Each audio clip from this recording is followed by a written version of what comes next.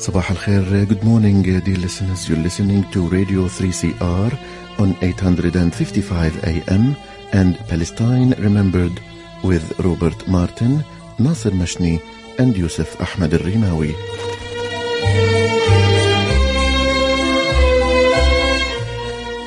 Palestine Remembered is Australia's only English language radio program that is totally dedicated to Palestine. We'd like to welcome those listening on 855 and those that will join us on podcast at 3cr.org.au.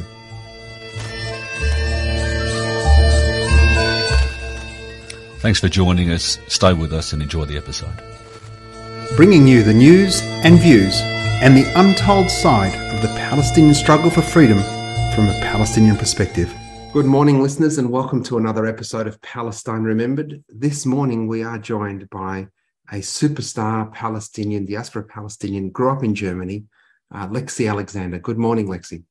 Hello, how are you? I'm fantastic. Thank you so very much for joining us from LA, Hollywood. Thank you. Yes, I can see the sign from my house. Not sure that means anything, but I am right here. I was speaking to an American lawyer recently and we spoke about some stuff and he was amazed how much I knew about America, whether it was the Constitution, the states, Electoral College, etc. You must be an American file, how you know so much about America. I said, listen, we're in Australia. All we do is watch American TV. We might not be geographically connected, but Australia, for all intents and purposes, if you're just watching the mainstream, is America. Yeah, but what you just said is interesting because if you think about how Palestinians or Arabs are represented in American TV and movies, then what you just said is really bad for us. No question. And it feeds into the whole narrative, the whole Orientalism that Edward Said talked about. But for over 100 years, how Hollywood has created a stereotype of the Arab as a swarthy, misogynistic, rich Arab. There's the sneaky Arab, the hook-nosed Arab, whether it's in Aladdin or whatever it might be. And all the culture and everything we gave to the West is just wiped away.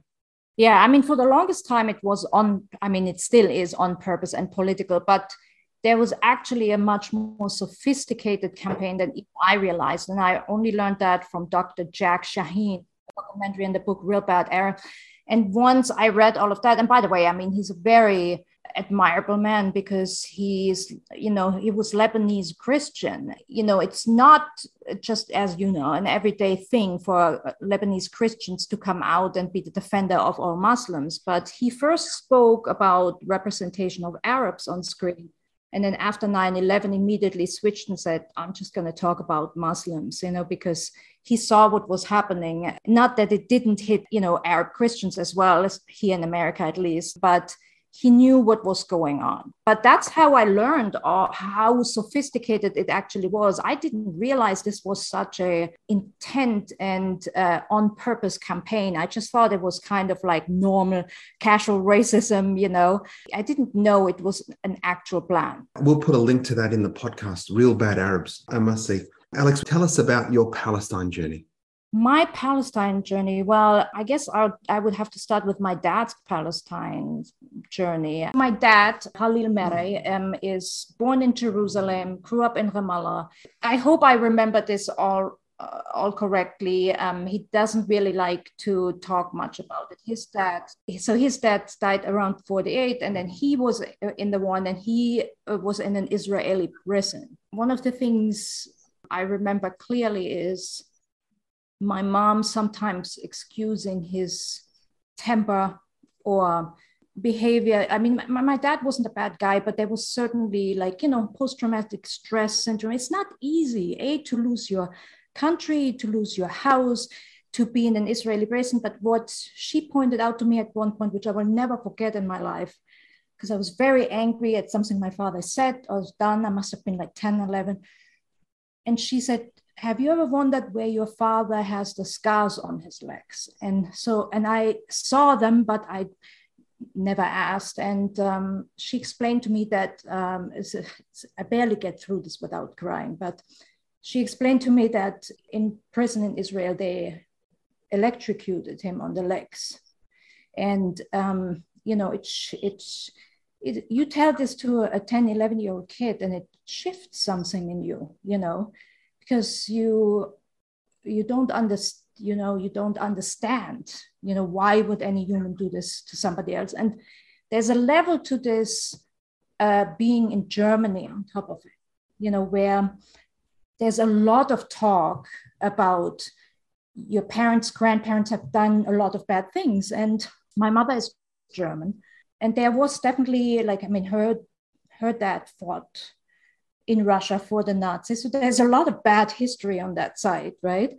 And to grow up in this environment where in school you're being told that your grandparents did very bad things, but then your dad, you find out that this horrible thing happened to him. The way I was told it happened, my grandfather did to the Jews. And it's really kind of a mind spin at that age, right? And especially because it is so warped. My grandfather, the Nazi, did not want to meet me until I was 7. And he was so old that I think he didn't even realize he was meeting me, but because my mother married a Palestinian, and he I guess didn't agree with that. And for me, that was always the bad guys, right? And then I found out that my father also suffered from the bad guys. But then years later, you're trying to speak up for that, and somehow you're getting accused of anti-Semitism,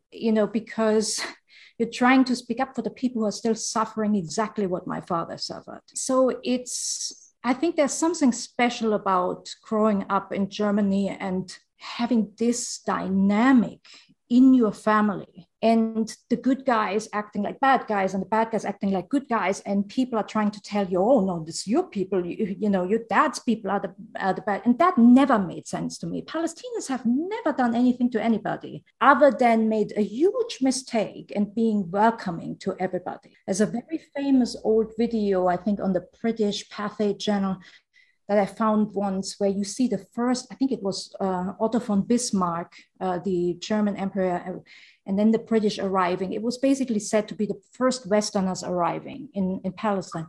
And, the Palestinians were dancing and bringing food and welcoming. And I looked at that and I thought, we're always proud of how welcoming we are, but maybe that was the mistake, Maybe that was the mistake. We can't let these Western imperialism destroy the very beauty of our culture, which is that our house is open and that we assume that your heart is as pure as ours is. Sadly, and the reality is, these Western imperialists, these invaders came with dirty hearts and dirty souls and stole Palestine from us. Yeah. So let's see, you were born in Germany, grew up in Germany. Have you ever been to Palestine? Yeah, I actually have it on my Instagram. I mean, first of all, I spent a lot of my childhood in Amman, Jordan, Suela, to be exact, because my parents ended up getting divorced. My father remarried, and I have I have actually siblings on every side you can imagine. So I have full Arab siblings, I have full Germans. It's a whole mishmash, but I always enjoyed visiting my dad in Amman, and I like my half siblings, I mean, there's basically only half siblings, but I feel like they're all my full siblings. As you can imagine also, that was an interesting culture clash, There's a funny thing that happened to me that I told somebody the other day, and an American friend of mine, and they couldn't quite understand what I was saying. And I want to tell you because I want to know if a Palestinian understands this. I heard from early on that my father really wanted a boy, right? As most Arab dads probably do. And he had already his name, Abu, I think it was Abu Sama, he had chosen, and here comes me, right? And so that was told by my mother. But then my father, when speaking Arabic to me, always talked to me with masculine articles and in a masculine, like I remember him always calling me Ya Salame, and I knew that was, hey man, I knew that what it meant. And I thought, why is my dad always speaking to me like I'm a boy? And he must really kind of wanted a boy so badly that now he's treating me like a boy. And I was so confused by this until I went to Jordan and realized all parents are doing this with their kids. When it's a term of endearment to switch genders in talking to your child, right? Do you understand what I'm talking about? Yeah, I understand what you're saying.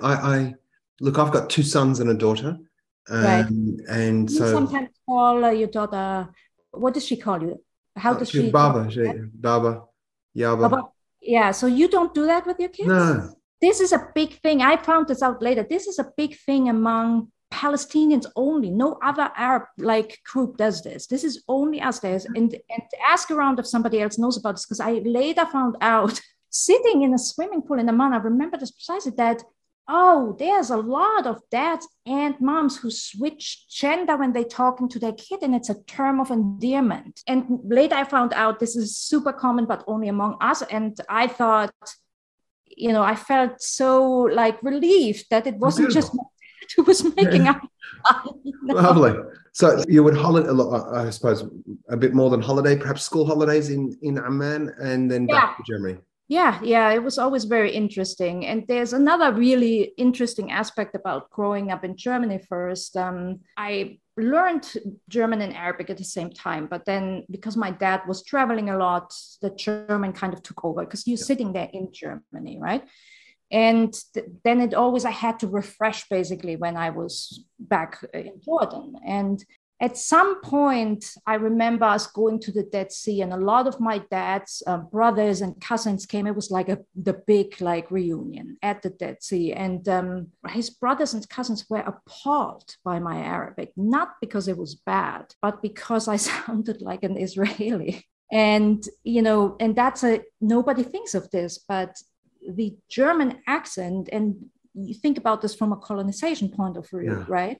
Of course, somebody who has a dialect that is more German, who then speaks Arabic, will always sound like an Israeli. And it was a very interesting thing, because I think that was really the point I stopped speaking Arabic out loud. I still do it. I mean, I say a lot of things that I have a very childish Arabic, but I can get by, I went to Al Khalil a couple of years back and spent a long time there, and just with some distant family member, and got into the culture, and slowly, I explained to them why I'm embarrassed about it. And they were like, don't worry about it. It's okay. And then suddenly we were at the checkpoint, and they were like, don't speak Arabic. They were afraid that, the other people around us, our people, the Palestinians, would assume that I'm Israeli. Of that unit that I forgot, that unit. Undercover ones, and never gets away with it. Yeah. You wouldn't be, those undercover agents speak perfect dialect Arabic to the region. I mean, they train them to such a degree as to beg a belief. And sadly, so many of them are, actually Palestinians. They're not Jews. They are Druze and Bedouins, and they're actually Palestinians that have, fifth columns turned on their own people. Lexi, so from Germany, Amman, you're now in LA, and you produce TV shows, and you're a filmmaker. You're in that artistic space. Tell us about that.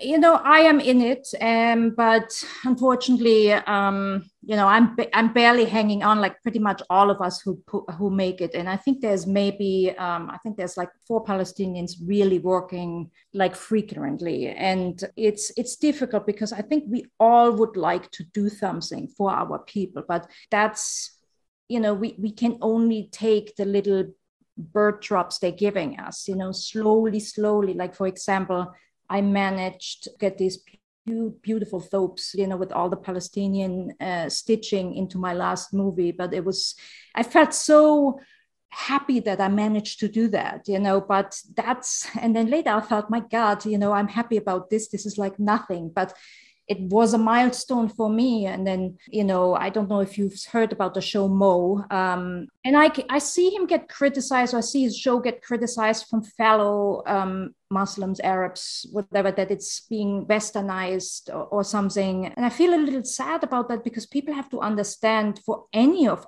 us to make it, to even get to work, is huge. For somebody to work and not play a terrorist is even bigger. There's almost, and I speak to Arab actors all the time and tell them, why are you still playing a terrorist? And, they say, I can't pay the rent, basically, and because there's not that many parts for us. And So the fact that, it happened for him, this is a good thing. More of us need to be coming in, and hopefully we can make a difference, and the next generation makes a bigger difference. I think what I sometimes don't like about our community, I tell you to be honest, and I really mean the Palestinians now, is obviously culturally we're all supposed to be doctors and lawyers. Right? I mean, my dad wanted the same thing. I mean, he still refers to, when people ask him what you do, she's playing in Hollywood still. Like, I'm playing. I was nominated for an Oscar. Why are you still calling it playing?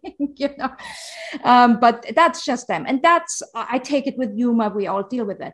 But for the community to not understand how much entertainment gets into people's mind around the world. This is the biggest tool any propaganda, whether it's American or Israeli or British, has, the biggest tool, okay?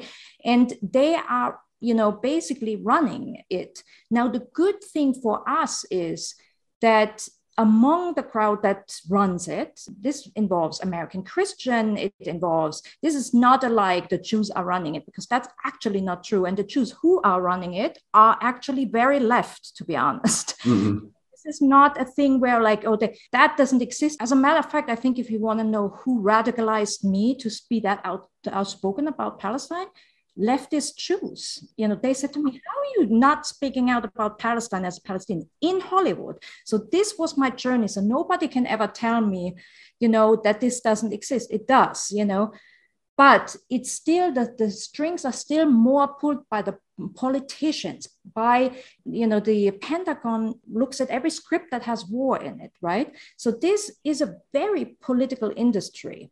And for years, the message has basically been, they're not humans, you can kill them. That's why people can watch for a whole week children in Gaza die and not feel sorry for us, because Hollywood has established that. And I wish our community would recognize this. And I feel sometimes among activists, Palestinian activists, it's almost like, she does that Hollywood thing, that's not no, I'm actually doing something important. The fact that I don't have the power yet to do it as much as I want to doesn't mean that it's not important. If one of us doesn't break in, or a few of us don't break in, and then bring in another generation, and then bring in another that's how you do it. We can't just let go of this industry that tells every story in the world. I wish parents would encourage their kids to become filmmakers, to become actors. I know it's the doctor thing always. I think it's a very honorable job to tell stories. And I think it's super important. And there's no question it's super important. As a Palestinian, stripped of your land, stripped of your wealth, stripped of your connection, the only thing they couldn't take from you what was in your brain. And so education became so very important, because that was your passport. Wherever you ended up with your education, you could reestablish yourself. I think increasingly, and I'm with you with respect to those absolute Palestinians that say Muammar is, and if you haven't seen the show, listeners, make sure you go to Netflix. The show's called Mo. He's a fantastic Palestinian American comedian. The show, there's 8 half-hour episodes. You won't stop watching it. And I think what I think we have to tell people is that they may think, oh, well, that's not very Palestinian. Well, the diaspora Palestinians have different lives. And apparently a lot of people from Houston, Texas, to whom I cannot relate to either, to be honest. Texas is very different than LA. But a lot of them said, hey, this is super true. He's living like the Houston immigrant-like life. So we have to give him credit that he's telling his truth. I'm an Australian Palestinian, yeah. I grew up here, no connection to Mo, no connection to Houston and Texas. And there's so many parallels between my experience growing up and his. Oh, interesting. Yeah. So he's telling a story that those Palestinians that say, he's sold out and he's not being strong enough. The fact that he's there, he's humanizing Palestinians. Yeah. He's laughing at himself, but he's also laughing at the circumstance. He's creating a narrative that allows, and I've shared the link to all of my white friends and said, listen, watch this. And I actually saw it yesterday. He said, I watched it through. He said, it was so funny. Thanks so much for sending me the link. So many of the stories you've told me over the decade that I've known you, I can see the context now. Right. I mean, it's such a wonderful tool in the education and rehumanization,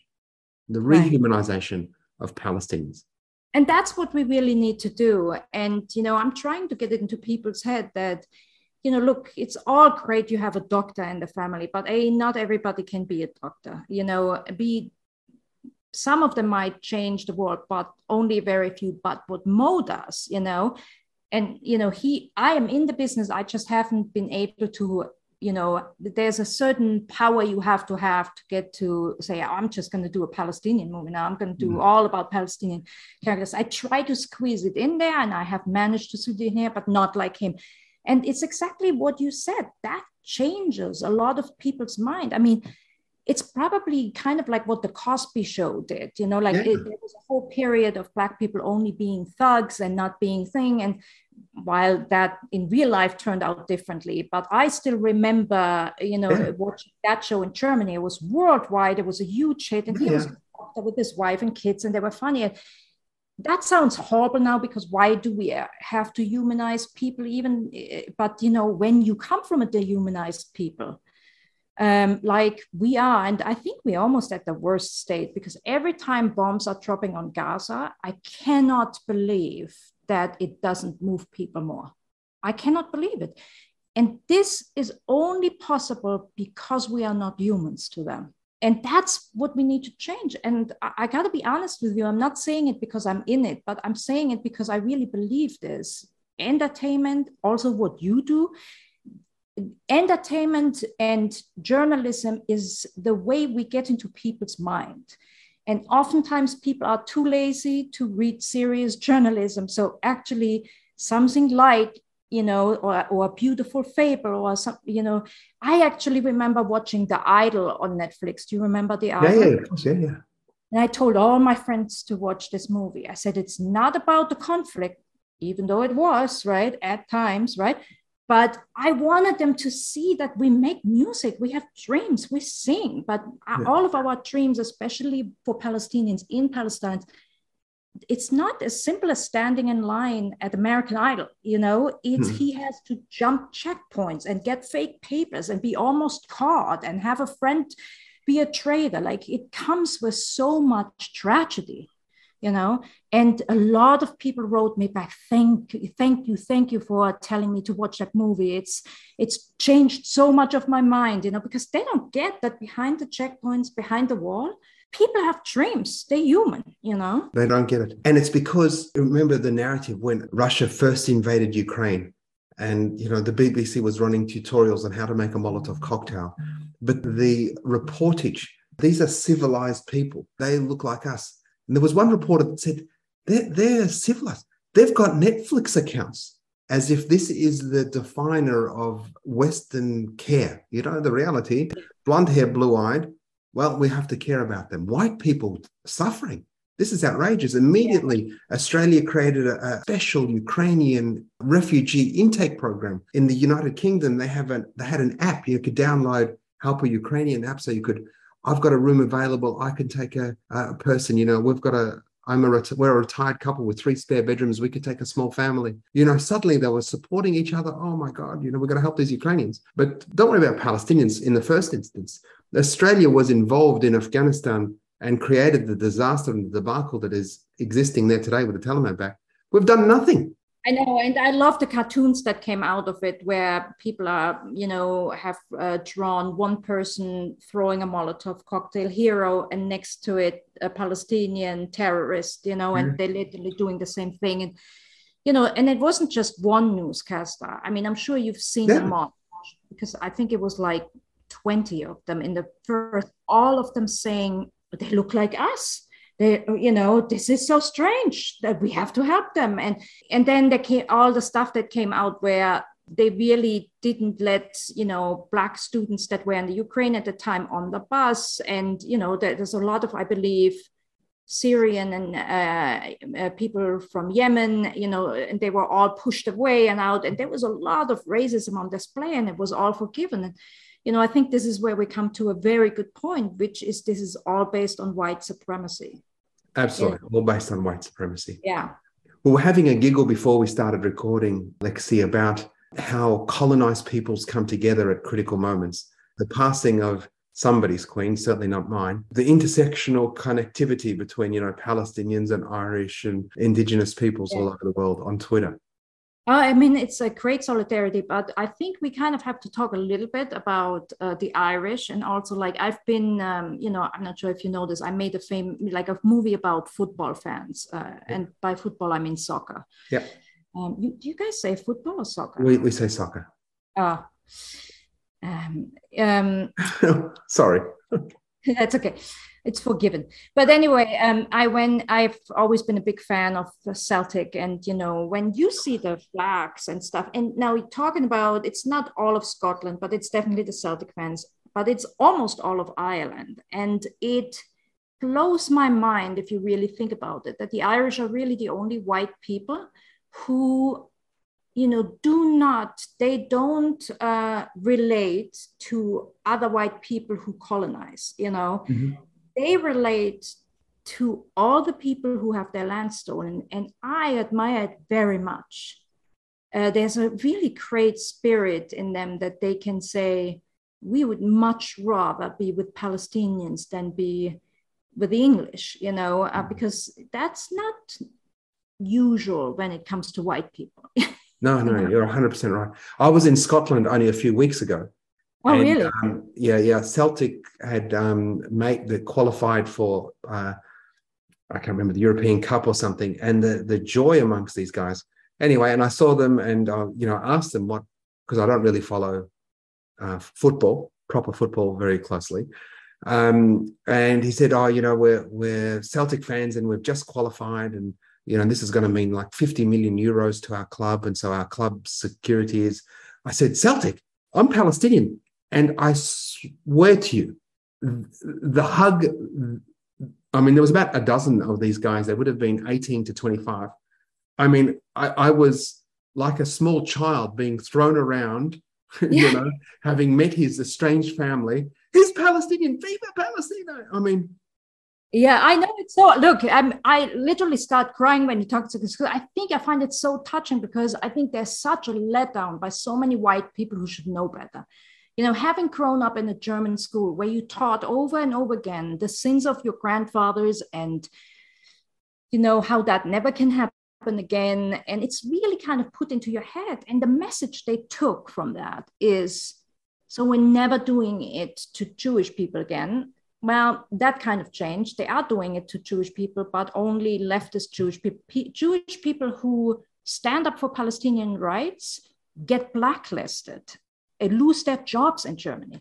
So the lesson they've taken from this, where they're supposed to learn not to be monsters anymore, is we don't let anybody bully Israel, no matter how ethno-states are, no matter what they do. The psychology of this is so unbelievable, and they don't see it. They don't see it. There's now a right-wing party in Germany, a very right-wing party.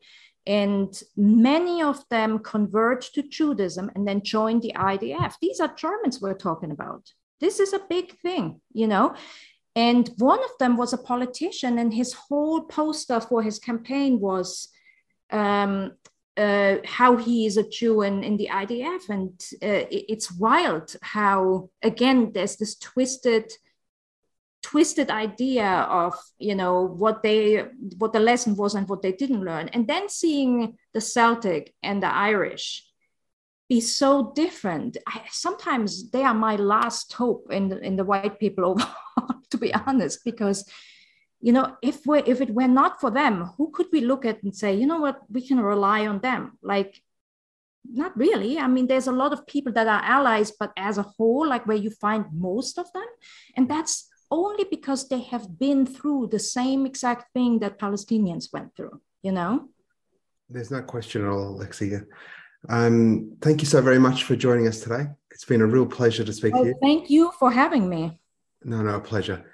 Lexi Alexander, filmmaker, Palestinian, so she's necessarily an activist. We spoke about that earlier on. She's done movie shows. Ajnabi when I'm home. Ajnabi when she's home. Ajnabi, a foreigner when she's home. She's a movie maker, TV shows. Lexi Alexander, thanks so very much for joining us today. Well, thank you. I'm going to tweet your podcast to my friends now. Fantastic. Listeners, thanks for tuning in. Be sure to share the podcast, tell your friends, and remember, there's never been a better time for a free Palestine.